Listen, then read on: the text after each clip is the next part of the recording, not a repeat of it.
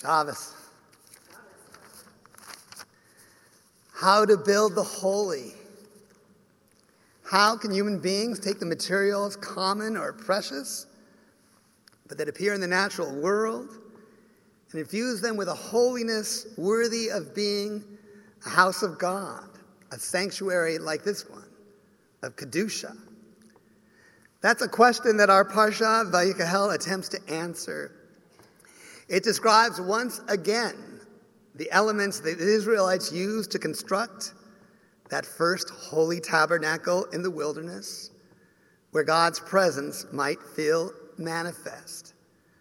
Women and men came together, donating gifts of value, gold, silver, acacia wood, even the available dolphin skin. And then they utilized their God-given talents, artistic and craft skills, to bring that tabernacle's construction into being. But the Torah reminds us that the same materials used to build the Mishkan, the weave of the yarn, the warm shine of the gold, the smooth shaping of the wood, forming a place of sanctity, well, they can also be used for nefarious purposes, to make idols, as the gold that was meant for the Mikdash at first was instead molded into what? The golden calf.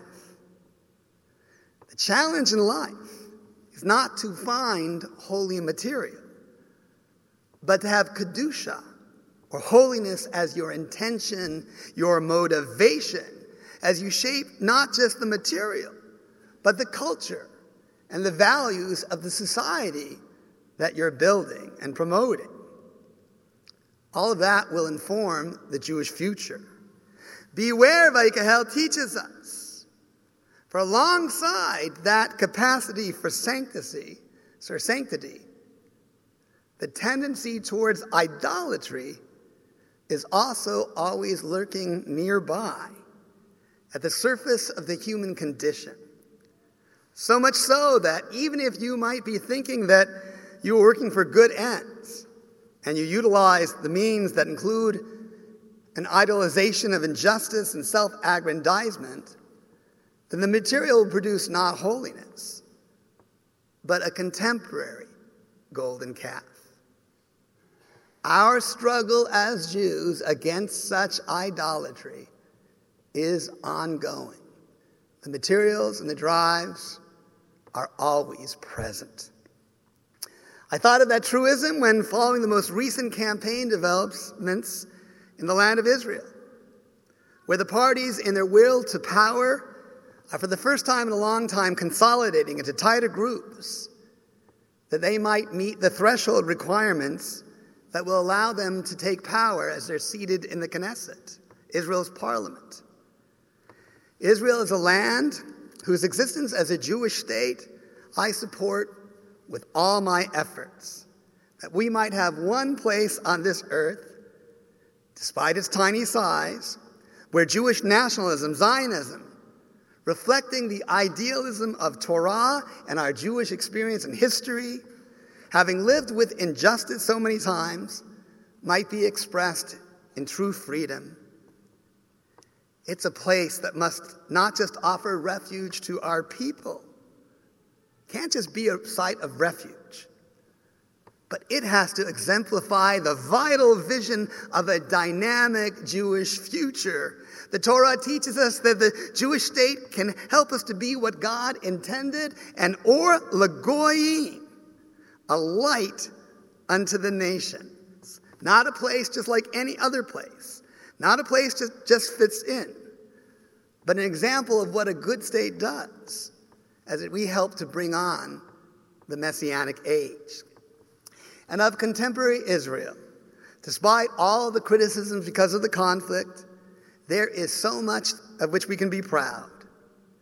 It's a place where Jews from all the world, with all colors, work together, where democracy is central to its political organization, where rockets to the moon this last week, now with Israeli technology, reach toward the stars, where organizations like IsraAid, who go to places of distress all over the world to help limit suffering, are found, where the Israeli pop song wins the Eurovision contest, and Israeli culture like Shtisel makes it onto Netflix and entertains Americans, and a city like Tel Aviv, its openness and acceptance, embracing gay rights, can be an example of a way to embrace pluralism that can spread throughout the Middle East.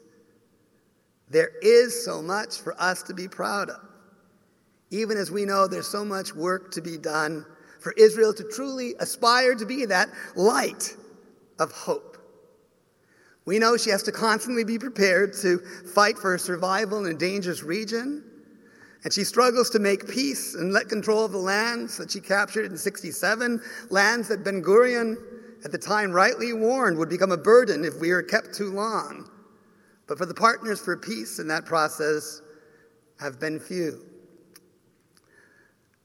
But our pride, our support, our realism does not mean that we can be silent when we recognize that the leadership of Israel is taking on the Homer, the material that forms the foundations of democracy, and uses it to shape a contemporary golden calf by worshiping at the idol of power at any cost. This past week, Prime Minister Netanyahu has worked to stay in power, often changing forms like a chameleon, changes perspectives, bringing on coalition partners that form the most right-wing government in Israeli history, all the while saying he would promote peace once he found a real partner. For so many of us, he's now gone too far. He's taken the gold of Israeli democracy and has been working it into a mishkan of wrong, into a tool of his own convenience, at the risk of abandoning the values upon which the country is based, tarnishing its golden hue to make it seem like any other country in the area, one that does not respect the rights of the minority or embrace the Western values that make it a natural partner for this great land.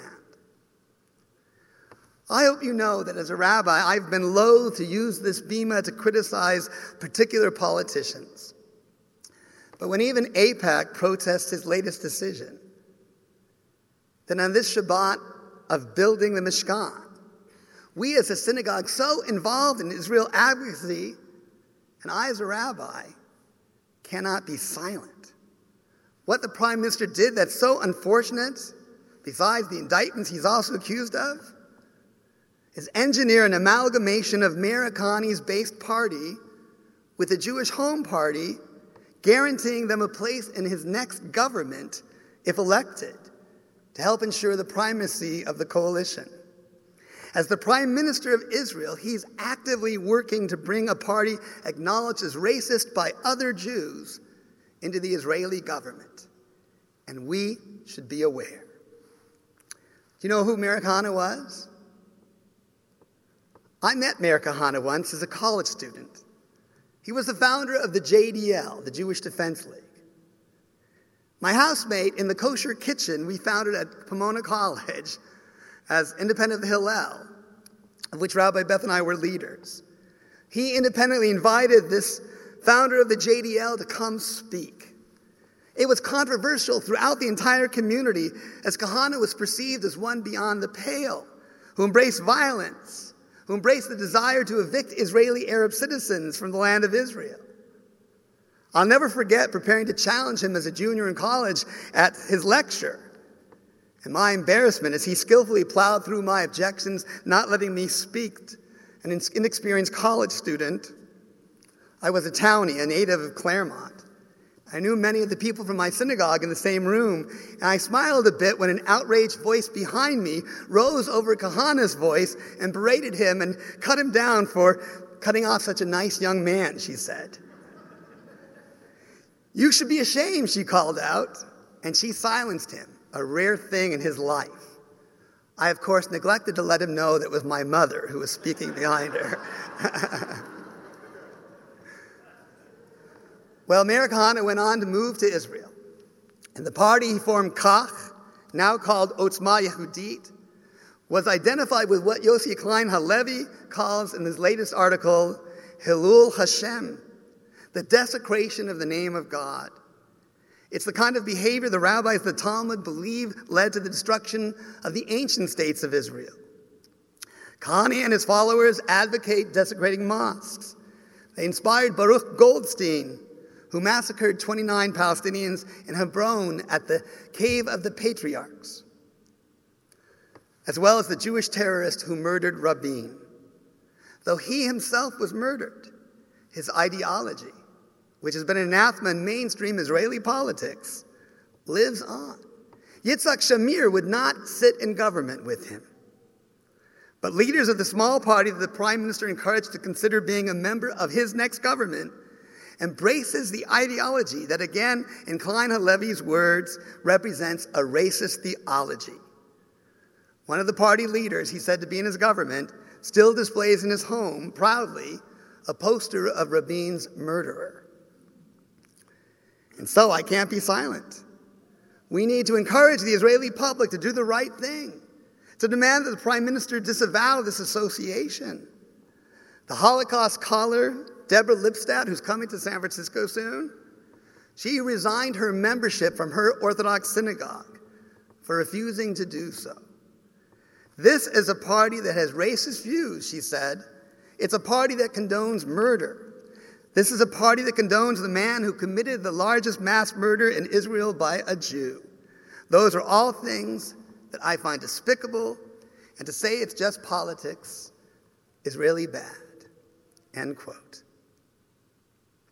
It's not just politics, but the challenge of idolatry, not an ancient one, but an ever-present one rearing its ugly head in the Jewish experience. We do need to separate out our political disagreements versus witnessing against the breach of our communal ethics. It's our responsibility, part of the covenant of Judaism, to strive to be that Or LaGoyim, that light, and show a different way forward. Let us join with Jews, Israeli and North American, condemning this kind of idolatry, and stand together for a strong Israel that embraces peace, that sees the holy in every human being, a reflection of God's presence, and that uses the Homer, the material of democracy, to build up a Mishkan of hope for a better world. Amen.